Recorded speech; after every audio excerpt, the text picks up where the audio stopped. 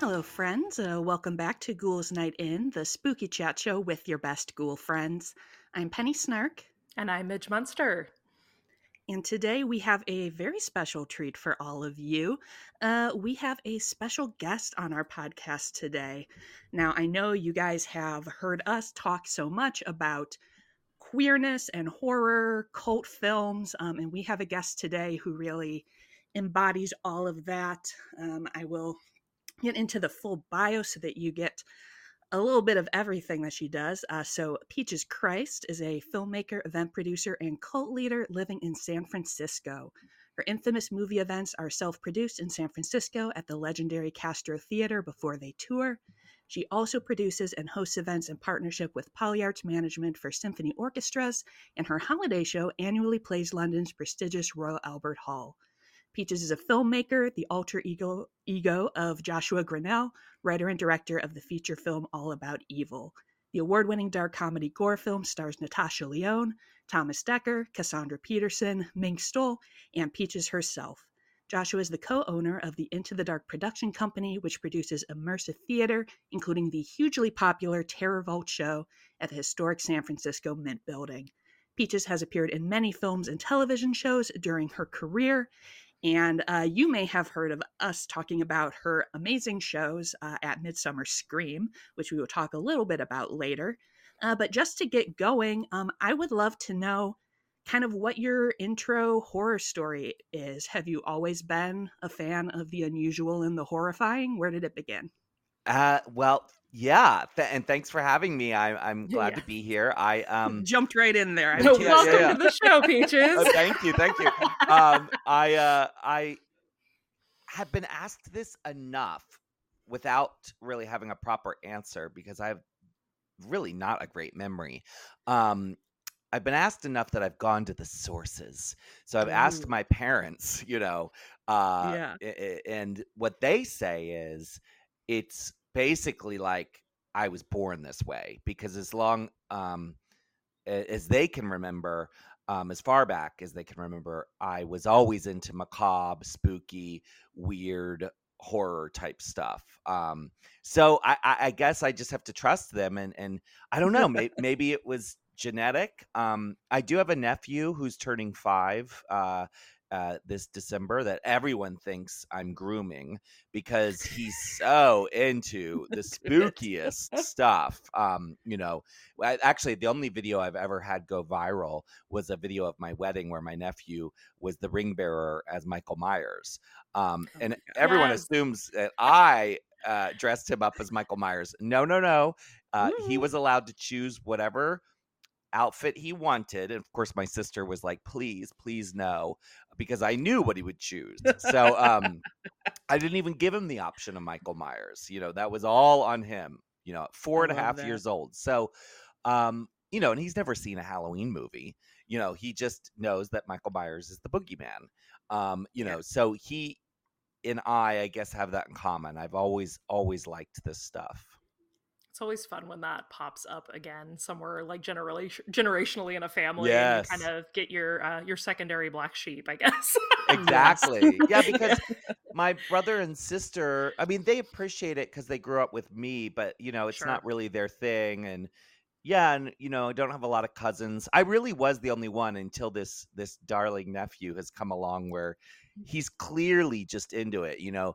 If he's given the option of like what to wear to school, it's basically like he dresses year round like it's Halloween. He Good for always him. chooses the They sweatshirts love with it. the skeletons and the all that stuff. Yeah, he likes Yeah. it. And I wish I had an influence on him, but I'm in San Francisco and he's in Maryland. And he only sees me a few times a year, so You're like it's Santa all him. Claus, though. I'm sure when you come around, it's Oh, like the you should best hear him day of on the his phone. life. Yeah, he's always wanting to FaceTime, like, Uncle Joshua, are you at your haunted house? And Oh, oh I'll my give God, I him love the it. the FaceTime tours of Terror Vault, and yeah, Oh he my loves it. gosh.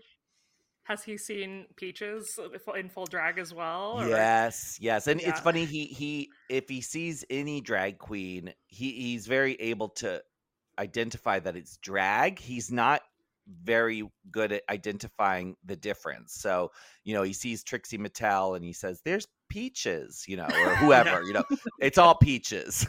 Yep, everyone's Peaches. Yeah. Coincidentally, that's how I feel about drag. I'm just like, everybody is Peaches. No. Right. Peaches is the end all be all. No. Right. There we go. I love that. So coming around to your drag persona, Peaches Christ, correct us if we're wrong, but we're understanding that came about kind of in your college years. Is that correct? Yeah, that's right. And where did your influences come into that persona in particular? How did you come to be Peaches? Well, so I grew up in Maryland, and I grew up very, very Catholic. Although my parents weren't assholes. I always feel like I have to kind of clarify that, because now I look at parents who raise their kids super Catholic, and I'm like, you're an asshole, Period. but they were,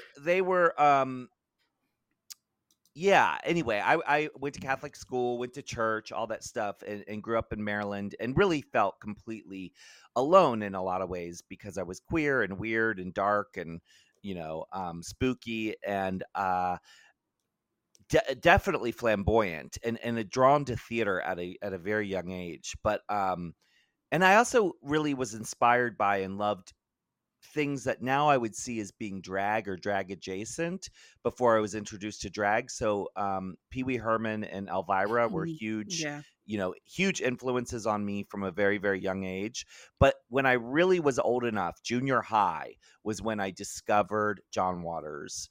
And the fact that John Waters was making movies where I was growing up blew my mind. I mean, it just completely blew my mind. And Divine was like a revelation. It was almost like, Yeah. I just totally changed religion. And, I bailed on Catholicism and went towards the school or the church of John Waters. And because he was also had a lot of religious damage, and also because of his Maryland upbringing, the discovery of him, and then of course drag through Divine, was extraordinary, coupled with my first trip to the Marley Station Mall to see the Rocky Horror Picture Show. So it was the 1-2 punch Amazing. of Divine and Frankenfurter, that kind of just blew my mind wide open. So, my being Peaches Christ and my love of drag is synonymous with cult movies in many ways. My identity with drag is through cult movies. I of course know that that's a very limited scope of drag, and drag is amazing and huge and wonderful in this big wide, there's that's one of the issues I have with popular drag today, is like it's so limiting. It's almost like, God, you'd think that with all this popularity and all this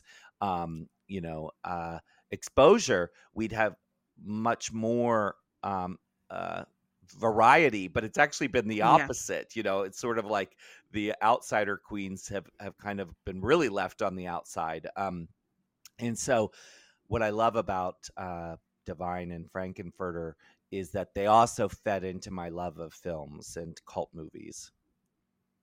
Penny is our resident shadow caster from so we just a one-time engagement, but yeah, I was who did you play? I played Riff Raff. Oh wow, very nice. So we love to Rocky Horror is a staple here on Ghouls Night. Yes, we love to talk Rocky definitely Horror. A formative experience. Yes, of course. I think a lot of us at a young age saw that and we're like, I think there's something different about me. Yeah. I mean, it's still out there, changing lives. It's amazing. Yeah. Absolutely. Really is. Yeah. And that actually leads in pretty well to kind of my next question, which is, it's a very large question, so feel free to take it in any direction you want to go. But just really this intersection of queerness and horror, whether it is outsider queens, queer characters or queer coded characters in horror, or just kind of the queerness of a horror experience. We've talked kind of on this show before about this idea of horror as a genre of survival, which I think relates so strongly to queer experiences. And I just really love to hear your thoughts on it. Yeah, I think that it's important for me to look back on my 80s childhood, where my real obsession with Fangoria magazine and consuming all things horror really kicked in, and understanding that there were other people like me who loved horror this way, that there were horror fans, that there were horror conventions. Where it felt strange was I didn't see myself represented Yeah. in the genre. And so it wasn't until years later that I started to realize, oh my God, we are here. We've just been hiding in the shadows. Yeah. And there's not a minority of us, there's a lot of us, and queer horror has been such an exciting thing for me to sort of really talk about in the last, basically ever since I made All About Evil. I feel like All About Evil, the horror movie I made, unfortunately, uh, was a little too ahead of its time. It was before Yeah. people were Yeah. talking I about think queer so. horror, and the horror world did not know what to make of it. It was so interesting. You could always tell if a writer was homophobic because of the way they would write about the movie. They didn't know how to not be homophobic when they would write Hmm. about it or review it. And now I think, something like All About Evil would be seen differently. It wouldn't have to kind of jump through all the hoops that we had to jump through back then. It was almost like you're not allowed to make this kind of movie because you're not one of us or something. Yeah. Like I wasn't allowed to celebrate Herschel Gordon Lewis. Anyway, I'm diverting, but the point is it's changed so much and we're at such a different place. But I do like to go back and realize that the reason I was drawn to horror, and so many of us were, was because we saw ourselves represented in the films, in the stories, in a way that we weren't in other genres. And we were both identifying with, as crazy as this sounds, the victim, who often was the hero, and the monster, who could Hmm. also be the victim. And so it was, and that's why I think Carrie is the one of the most important Yes. queer horror movies to look at, because regardless of sexuality, whether Carrie was we don't really know, and who cares, but she was queer. We know that she was Hmm. queer. She was treated as if she were queer. We identified with the bullying she received, and we fantasized about the destruction she achieved. And so we could identify both with her being a victim and her being a monster. And I think Carrie, and I also think A Nightmare on Elm Street in many ways, um, it has that, because Freddy, people forget in that original, thing, he was a victim in some ways. He was a terrible person. He was a monster, but he was sassy. He was Yep. scary. He had That's fabulous, why I always yeah. say it's my favorite franchise, because he's an old Yeah. queen. Like, Yeah, I love Freddy. he's a bit, there's some, He has yeah, a there's flair something. for the dramatic. Yeah, Like, the flair for the dramatic. I mean, when she says in that first movie, which is so scary and so effective, oh my God, oh my God, oh my God, and he says, "This is God." I mean, that's just like, that's for queer people. Taking the power away from religion even was important, Yeah. but more than that, the feminist character of Nancy being the person who goes to the library and reads the books and figures out how to make the booby traps. And, it's not Johnny Depp who saves the day. It's Heather Yes. Langenkamp. I think as queer people, we really identify with Nancy. She was the nerd. She wasn't the pretty blonde. She wasn't Johnny Depp, but she was the one who, at the end of the day, had to grow the thick skin and save her ass. And that's very much the queer experience. absolutely. Oh, uh, I'm just like nerding happy right now. That was, you touched on all my favorite things. A little bit of a change, but also still the same topic. I just would really love to hear more about Terror Vault and kind of your passion for live events. Hmm. I feel like you're definitely someone who really has put a lot of energy, obviously, into these live experiences, and just kind of what draws you to that as a form of creative expression. Sure. I for sure was drawn to storytelling, and that's where my love of theater and film come from, and also being flamboyant and loving horror Yes. and loving theater. And so growing up, like, I did haunted houses. As a kid I was obsessed with haunted houses. I grew up uh like I said, in Maryland, where I spent summers at a place called Ocean City, and we had a little home on the boardwalk. And at the end of the boardwalk, there was a Bill Tracy dark ride called the Haunted House that I Oh grew up my gosh. going through every summer. It's still there. It's still incredible. It's actually where my nephew became obsessed with Michael Myers, because Awesome. some guy dresses up as Michael. I mean, so smart of them, even though I, of course, the artistic part of me is like, Bill Tracy would never have had Michael Myers walking around the haunted house, but, it sells more tickets to have someone, but there was this other walk-through haunted house that was huge on the pier down there called Morbid Manor. And I, as a kid, was such a freak that I would go down there. Also, it was the 80s, so I'm very, very Gen X. So you could be like 8 years old and basically just, walk Just go anywhere in a off. city. Yeah. Yeah. So I would go, I would, ride my bike down to the end of the boardwalk and sit and stare at Morbid Manor and just watch them activate the haunted house, and watch as these butt rock, Metallica loving teenagers would wear ghoul makeup and dress in, ghoul cloaks and scare everyone on the pier. And, it was bliss. It was heaven. I was completely drawn to that and obsessed with it. I also was terrified by it. So on Yeah. one hand, I was fascinated by it and in love with it, but also too scared to go in Morbid Manor, so I love the storytelling. I also completely, I'm both a creator of it and also a fan of it. So when I go to other haunted houses, I am screaming. I am terrified. When I go see a scary movie, I am definitely along for the ride. So yeah, I've always loved this stuff. So for me, theater, haunted houses, filmmaking, all of it. Sometimes it all works in tandem with each other. Terror Vault in this last year, I did a lot of film that was projected Hmm. as part of the experience.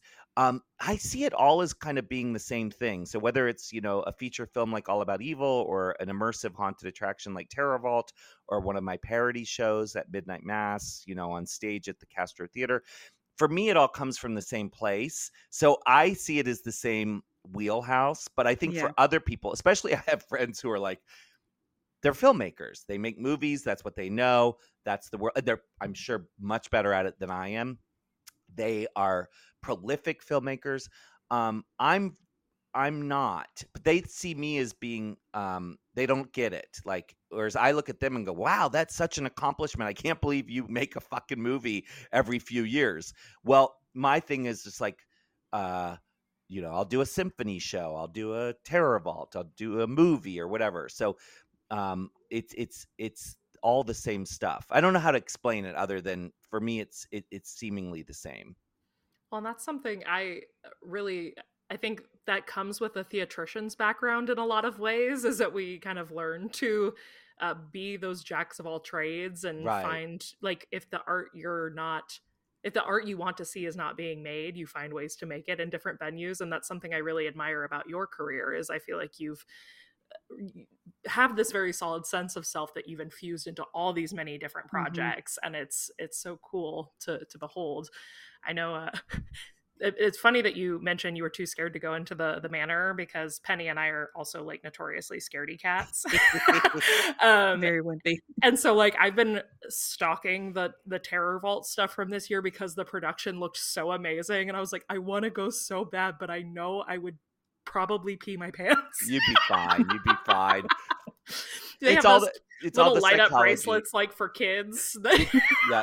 Oh no, we actually have our light up thing is it makes it worse. So if you wear the Oh, is it like the yeah, touch pass yeah, yeah, kind of yeah. thing? So if you wear the interactive red glow necklace, it indicates that you want more interaction.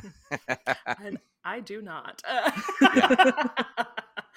Well, speaking of live events, Penny and I, as we mentioned at the top, have had the opportunity to see you perform both in Night of the Living Drag and then Return of the Living Drag at Midsummer Scream the last couple years. Could you tell us a little bit about how you brought that cast of people together and what the future of that possibly looks like moving forward? Sure. Well, Midsummer Scream is, this fabulous convention that really isn't like any other convention I've ever been to, and I point that out because if you're like me and you've done horror conventions for 40 years, you do start to feel like they're a lot alike. Yeah. And you kind of see the same things, and meet the same people, and Lord knows I'm one of those people who could pop for a while was popping up at those conventions, and I am so grateful I got to do some with Elvira for a time. I mean, nothing better. Talk about homophobia. That was always amazing. I remember being in Indianapolis and Peaches and Elvira at a horror convention where people would just act as if I was invisible. Oh But my god. again, this is before Yeah. queer horror, and kudos to Cassandra for insisting I come along. Yeah. Um, but those conventions, while I love them, um it's a lot of the same. So when Midsummer Scream came along, and I know that I attended it after it had already happened, and I know that they were born from another convention. Like there's a history there. Yeah. Um, but what I love about Midsummer Scream is that it's Halloween focused, and because it's Halloween focused, and it's not industry focused like something like Trans World. Um, it's it's just really unique. It's really special. It's for fans of Halloween and everything that comes along with Halloween. So a component of that um, are haunted attractions. Another component is just all the wonderful things that people do to celebrate Halloween, whether it be in apparel or accessories. It's got the big folks down to the little folks. So you've got home haunters, but you also got Universal Studios there. I just love it. Hmm. I think it's so Yeah. fabulous. And Southern California is the epicenter for all things Halloween. And so it's got this fan base that can support it. I don't know that there's many places in the country where you could do something like Midsummer Scream and have the turnout that they have, Yeah. Yeah. So it's just really special. And we showed up because our friend Norm at Horror Buzz is very involved in putting on Midsummer Scream. And so Norm invited us when Terror Vault was just getting started, just to kind of go down there and sort of make a splash at the Horror Buzz booth. And then over the years, that evolved to the point where it landed us on stage at what it was the Night of the Living Drag, doing Hmm. a drag show, and then Return of the Living Drag, which is also a testament to the shift in queer horror that we've seen. So yeah, it's been really incredible to be a part of that. And as far as I know, we'll be back next summer with something. I'm guessing it'll be Return of the Living Drag again. Now that Hmm. we're in the return phase, but we did get news from Midsummer Scream, which is incredible. That we, out of everything, they do some sort of like exit poll, I guess, for ticket Hmm. buyers. Yeah. We were rated the most beloved or highest rated event of the whole weekend, Hell yeah. which is amazing. Like, Yep. what? Are you kidding? It was so, I mean, Midge and I both like both years, it was such a highlight, and we were so excited to see it move to the main stage for the second year, cuz it was just an incredible show. And like you said, it's so cool to see queer performers and drag put on the main stage at this kind of event. Yeah. Well, and it's a continuing testament to the fact that our community is queer. Yeah, And yeah, it's yeah, for it's sure. Mhm. so I Penny knows I'm such a softie, and like this year with it being on the main stage, and when here we're in the heat of everything that happened this summer with the everything about people being horrible about drag and making things problems that aren't problems, and Yeah. using drag as a scapegoat. And to see that room not only full in the seats, but then people standing in the back, people waiting in the hall to get in, and I was crying in the audience. I was like, She "This did is," cry. I I saw it. did. Yeah, it It's was like, this great. I mean, is, so it's funny. The first year that we did it 2 years ago, they had us in a medium-sized room, and yeah, they knew going into it that it was going to be popular because I guess the way their app or something is set up, people can indicate what they're interested in. And Hmm. and so the Midsummer Scream folks were saying to me, maybe we should move it to the big room. And I actually said, let's not, because if it's as popular as we hope it will be, the best thing that could happen is you turn some people away. The worst thing is you move it to the big room prematurely, Sure. and Yeah, you've got drag queens, because that big room is huge. I mean, It's it's yeah, giant. Yeah. massive. So, you know, 500 people in a room that fits 1,200 doesn't feel nice. Right. So it was. I'm glad that it worked out the way it did, and the fact that I mean, we had standing room only this past year, and the big room was yeah. awesome. Yeah. Yeah. And the queens are Congratulations. also good. I Yes. mean, Yeah. to answer your question about that, that's just the luxury of now having worked in the queer horror, drag horror Hmm. arena for so long, that all these folks sweetly see me as some sort of I don't know, something of note, I guess. And so they show up and want to do a good job, and they're really that's really an art for art's sake project. I mean, not to reveal too much, but the budget is not so great. So everyone Hmm. on that stage is performing because they want to be there. They want to show the horror fans their stuff, and it's the audience you want. And I think sometimes people forget, like, we do a lot of gigs where um we're underappreciated because um you know whatever, it's some gig hires you for an audience where maybe a small percent actually care that you're there. But Yeah. for a queen who is into Halloween and horror to perform on stage, myself included, at Midsummer Scream is a dream come true, because every single person sitting in that room is into the same shit you are. Yes. It's totally exciting. So yeah, they're amazing, an amazing group of performers, and we try to mix it up so that it's SoCal queens with NorCal queens. And of course, by queens, I'm using that as an umbrella term. I also Yes. brought one of my drag children down, who's a drag king, Cosimo, this past year. So drag in the widest scope, in all its diversity, we try to present. Well, again, congratulations on the show. We love it. And if do you, I'll if you have this still, we'll plug it. Do you still have the merch on your site No, it's available? sold out. It's Oh, sold Yeah, out. the Okay, Return of I the was gonna Living Drag say. shirt, it's sold out that weekend, which was so amazing. Well, that's Penny and I both got like 4 X's or something because that was the only thing Oh, that's right. left. Yeah, But that now was we all. were just talking like 2 days ago that it's our word. favorite shirt. We wear it around the house all day because it's just like Yes. So comfy good. wumpy. Amazing. Oh, perfect. Awesome.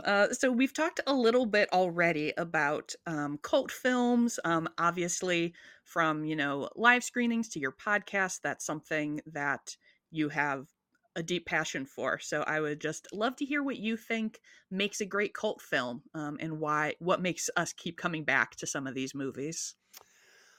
Well, this is something we talk about a lot on my Midnight Mass Hmm. podcast. And so I will say that people have different definitions for what a cult film is and what it can be. And so mine is unique, and I'm not the end all be all, that's for sure. So in my mind, the way I've kind of embraced my own definition over the years is for it to include, obviously, something that a large group of people love, um and love in a specific way, not just are fond of in a pop culture. I'm a passing fan of it, but more like love, like this film has become something I worship, and Yeah. I worship at the altar of this film, and I know every word, and I watch it repeatedly over and over again. I think that's one thing. Now, where I think the definition changes in order for it to be cult is if it's something along the lines of Star Wars, or something that's got a huge, massive Hmm. box office and long time loyal following, and always has, I'm less likely to call it cult. So things like Star Wars or Harry Potter, or while I get it, there is a cult around it for sure. because it's so popular, I'm less likely to embrace it as a cult film. Mhm. So I think of these things as something a little more niche, a little more transgressive, typically a lot more queer, and by that I don't mean gay, but Yeah. I mean queer. And so my definition tends to be um, still pretty broad when it comes to cult movies, because you've got people who are like, nope, if it didn't play at midnight, if it's not, Yeah. Eraserhead or Pink Flamingos, then it's not. I'm not that for sure, but I definitely, on our podcast, we've covered things that people are surprised by. We've covered Anti-Mame, for example, and the reason I feel like Anti-Mame in many ways gets more cult over the time is because now it's a film that's passed down generationally and it's Mhm. shared amongst a niche, and it's worshipped by a very specific group of people. So yeah, I think Anti-Mame qualifies, but there are some people who would say no, the Anti-Mame's not a cult film. So it really depends on what your definition is, and then there's obviously Mhm. the Yeah. easy ones we all know are cult films. Do you Yeah, have I actually was just listening the other day, to your episode about Cabaret, and I Oh really yeah. enjoyed kind of the conversation of the same sort of thing you said about Anti-Mame now, and that, even if something was popular in the time, it can kind of develop this cult connection with an audience. And with the both those, I think the obvious thing is I'm coming at it from a very specifically queer point of view. Mhm.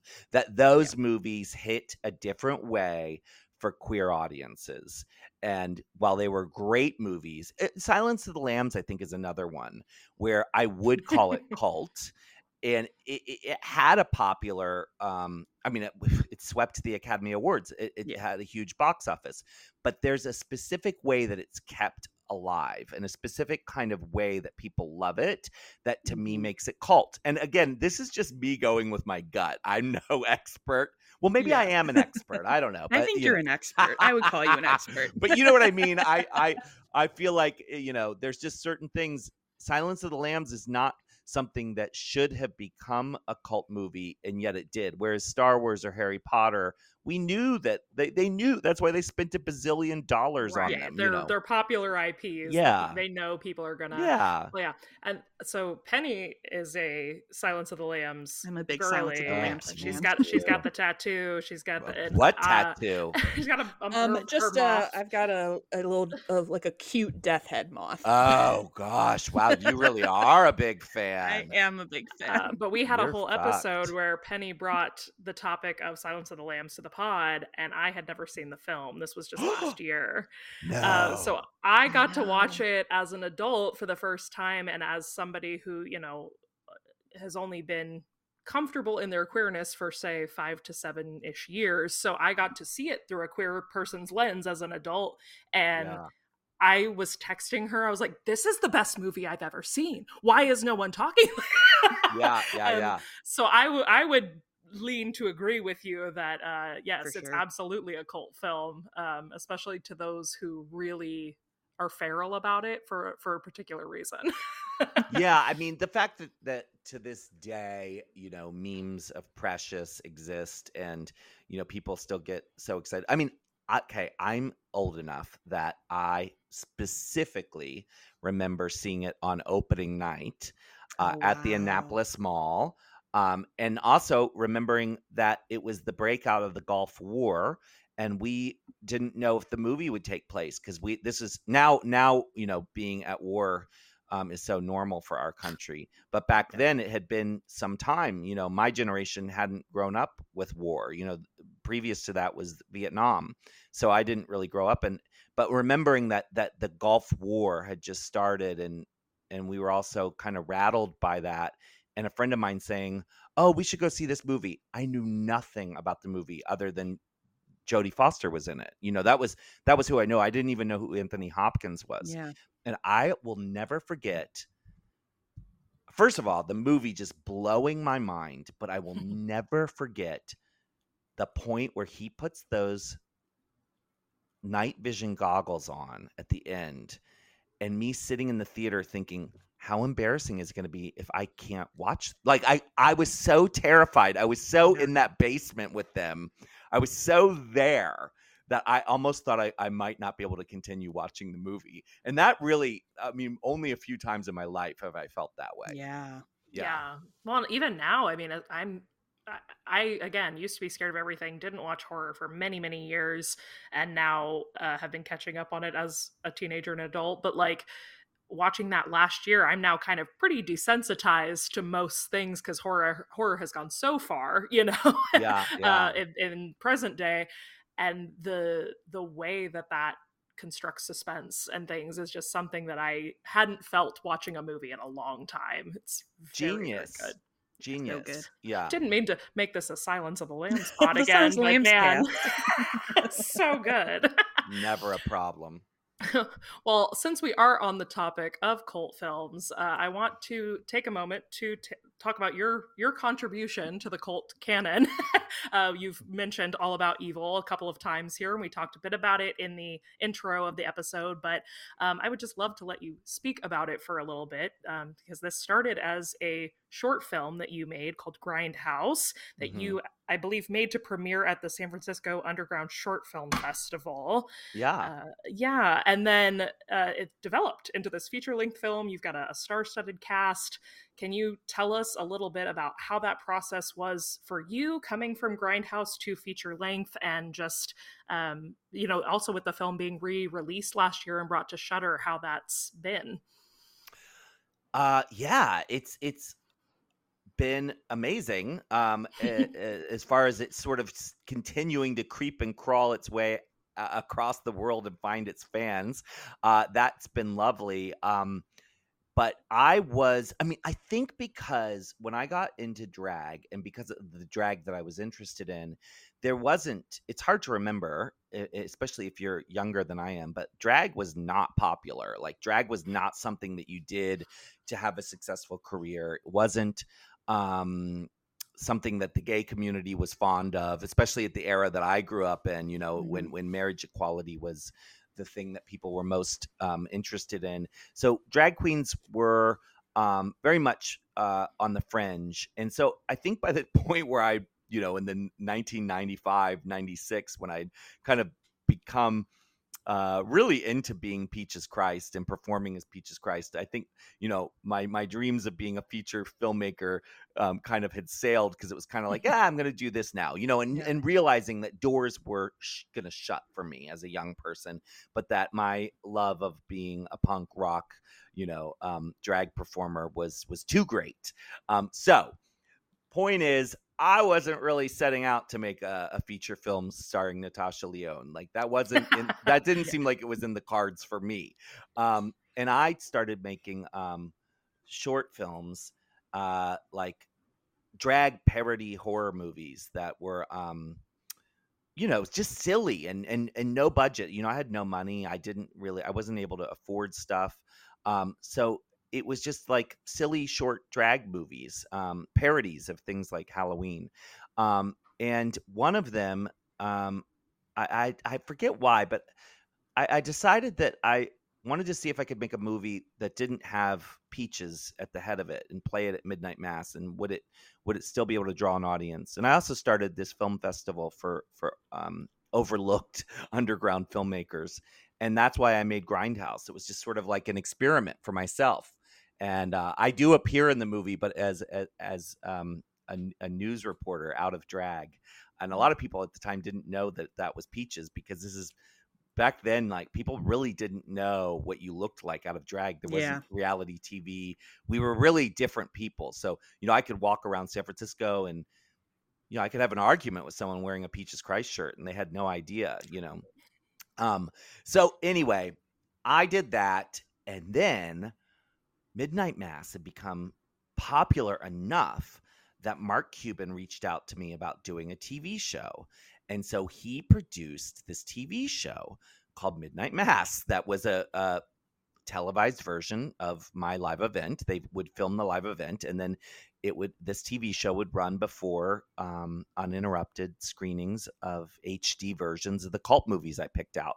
And because of Mark and his support of me, I ended up really deciding that I don't know, that's maybe someday I could make a feature film. It was really, I think, because Mark gave me that faith in myself. And I mean, I hate to sort of make it sound like I uh needed a straight rich white guy to give me self-confidence, but I will say that what did help, it definitely I say it helped. doesn't Yeah. hurt. No, and it gave me the motivation to sit and write a script, which took a few years. So I wrote the script and then I asked Mark for the money and he didn't give me the money, but it was enough. It was enough of a, but he did help distribute the film. Okay. But it was enough of a motivation that it got the script done, and the script was good enough that it attracted talent. And, because of Midnight Mass and doing the live events, I was already friends with people like Mink Stoll and Elvira. And I basically um, was able to, put enough of a cast together that I was, able to get the movie financed by someone else. And then All About Evil was made, and then we went on tour with All About Evil, and and then it kind of disappeared for a while, and then it came back. Severin released it on a very special Blu-ray last year, and Shudder has it now, so it's been Mhm. really lovely. It's definitely fun to see it kind of have that cult film trajectory, with that Yeah. being kind of your background. Now, seeing, we actually heard about it from a friend of ours, funnily enough, because of my hair, because of my blonde streaks and the Ah, red. yes, yes, yes. Our friend Matt of Hallowoods, he was like, "You guys got to watch All About Evil," and thankfully Shudder brought it to our doorsteps. Mhm, So yeah. Yeah. Yeah, the it's definitely going to Shudder thing has continue to been grow. so great because much like Midsummer Scream, All About Evil on Netflix would be great, but it being on Shudder is even better in some ways for me because it's it's the kind of movie that's not for everyone. I Yeah. know that. I made Yeah. it for a specific group of people, and I didn't set out to make it cult because that's impossible. The fact that anyone considers it cult is wonderful to me. But I made it because I made it just like I make everything else. I made it for myself in a way. Yeah. It's like Terror Vault. It's like what you described. I create stuff that I would enjoy, that I would be a fan of, which I realize is not the way you do a blockbuster. And so on Shudder, it's more likely to find, and it has found an audience that really gets it. So I'm glad that you were able to see it on Shudder. Yes. Yeah, promo to any of our listeners out here who haven't seen it yet, go watch it on Shudder.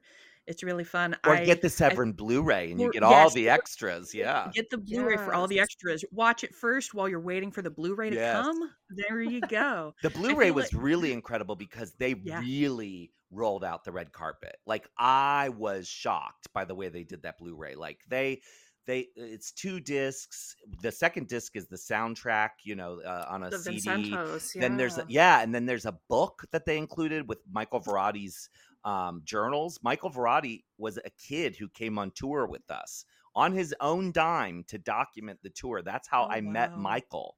He was a fan who came on the tour with us, and he was fabulous. So they put all of his journal entries into a book, and then they made 2 new documentaries, a new commentary track. It has Grindhouse included on it. It's just an amazing Blu-ray. So I do like promoting. I don't like promoting a lot of stuff, but when Oh, you yeah. have to promote something, but you love what you're promoting, it makes it a lot easier.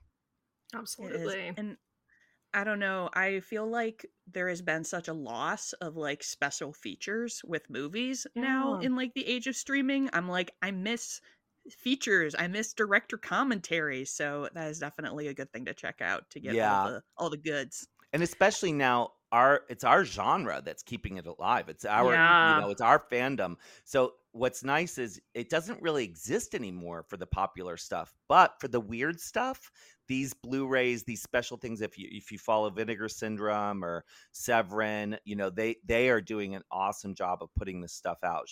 Shout Factory, so it's really our genre that keeps this stuff Yeah. going. And if any of our listeners do not have the materials at home to get a Blu-ray and watch it, I do believe Peaches is Grindhouse still on your Patreon page as well. Oh gosh, is it? Maybe, I don't know. Uh, it was on our Patreon page, huh? Then it It must be. I wouldn't was. have taken it off. Yeah. So Okay, so yeah. go So we. support Peaches on Yeah. Patreon, support Yeah. Midnight Mass, her Yeah. podcast, and if you'd like to see the original film that All About Evil came from Grindhouse, you can find that over on Patreon. You might have to scroll, but Perfect. Yes. Exactly. Awesome. So we've had such a great conversation today, but we know that you have a holiday show upcoming. You Yes. want to tell the people about that? Sure. In a strange turn of events, some years back, was invited to do a show at the San Francisco Symphony, and that caught the attention of a conductor in Chicago, Edwin Outwater, who reached out to me, and he's since moved to San Francisco. But he and I partnered and created a holiday show called Holiday Gaiety that we've done at in San Francisco now for many years. And that show became popular enough that we created two more shows. One's called Symphony of Terror, and another one is called Symphonic Pride.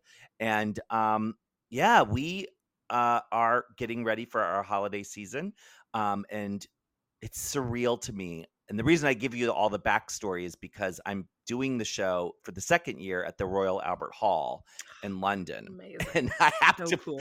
I So feel like I have to cool. explain it because people, especially How my, did we get yeah, here? well, especially my British friends, I mean, they really do think I'm fucking with them because it is insane that there's a Peaches Christ show, happening at Royal Albert Hall. But I do have Edwin to thank for it. I mean, Edwin comes from a very elite world of being a conductor of the greatest symphonies in the world, and he went to Harvard, but Edwin's that really cool interesting artist who wants to do interesting things, and he's a queer person who saw what I was doing. It's kind of like the Mark Cuban thing in a way, who said, "Hey, I see what you're doing and I'm interested in it." And so Yeah. Edwin reached out to me and said, "I think we should partner up." And we did, and now we're represented by a management group in London who book very prestigious venues. So here we are. So I have the Royal Albert Hall show. They call it a Christmas Gaiety because in England you don't say holiday, you say Christmas. I mean, it's kind of like the birthplace of Christmas, I guess. Yeah. And we do that in London on the 12th, and then we go and do it in Gateshead, England, which is near Newcastle, on the 13th. We fly back to San Francisco on the 14th, and we do it in San Francisco on the 15th. Oh And my goodness. and then next year, because these things take, like, symphonies book out years in advance. Yeah. So next, I used to work for a symphony for okay, 6 years. yeah, so then which That's one my did you work lore. for? The Kansas City Symphony. I'll have to find out if they're going to book us. But Call me. I'll get you in there. okay, yeah. I will. So yeah, well, the management group is called Polyarts. That's who books us. So Yeah. if anyone listening works with symphonies and they're interested, reach out to Polyarts. But next year, I know that we're already booked in a number of cities. Like, it's almost like I don't Nice. think we could be booked anymore. And those bookings all happened a few years ago. So it's an interesting thing to watch where they start scheduling you. Like right now, I'm being scheduled for 2025. Because Wow, symphonies yeah. plan out so far in advance. Yeah. That's amazing. If you could go back and tell young Peaches that she was going to be playing Royal Albert Hall.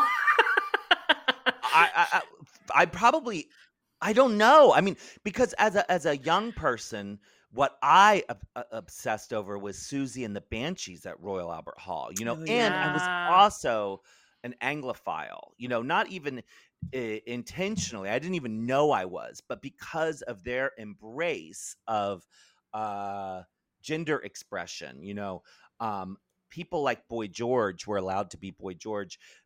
David Bowie, Vivienne Westwood, the punk rock movement. My favorite bands were Susie and the Banshees, New Order, Depeche Mode. I was so obsessed with all that stuff that Royal Albert Hall, to me, it was the creme de la creme of where you got, like, I remember everyone making a big deal out of Susie being there. And to me, Susie is a goddess. So Right. if you told me that Peaches Christ was going to be headlining Royal Albert Hall, I would have. I don't even know that my brain could have processed that. Just First of all, I probably would have been like, "Who's Peaches Christ?" Yeah. well, good for her. Who's that? Yeah, exactly. Well, besides that amazing opportunity to tour with Yeah. these symphonies and things, what else is next for Peaches? Well, right now I'm actually planning. You're the first to know about this. I do a show that I was planning to do more frequently before the pandemic.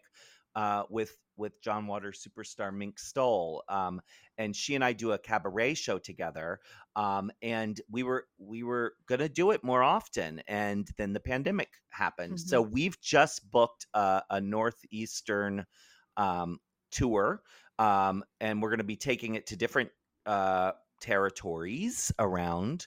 But I can say now definitively that in February we'll be going to. Well, we're starting in San Francisco, doing a couple nights here of our idol worship show, and then we'll be doing Salem.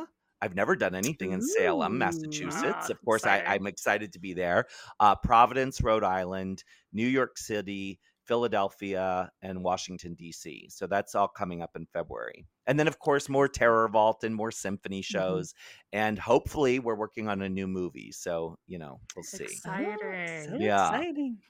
Well, bring that show to Kansas City. We don't get enough drag here. Bring it to Milwaukee to Penny. Yeah, Milwaukee will You take it know, too. let's talk because I'm doing it regionally so that I mean Mink is she likes to remind me, so I don't feel bad saying this. Mink is constantly reminding me, Peaches, I'm a 75-year-old woman. This is you're at, and I'm like, okay. So what I'm doing is a couple weeks, and then we take a chunky Yeah. break, and then a couple weeks, and so Well, I your think daughter was just here at the theater I used to work at, so I think you have to come do it.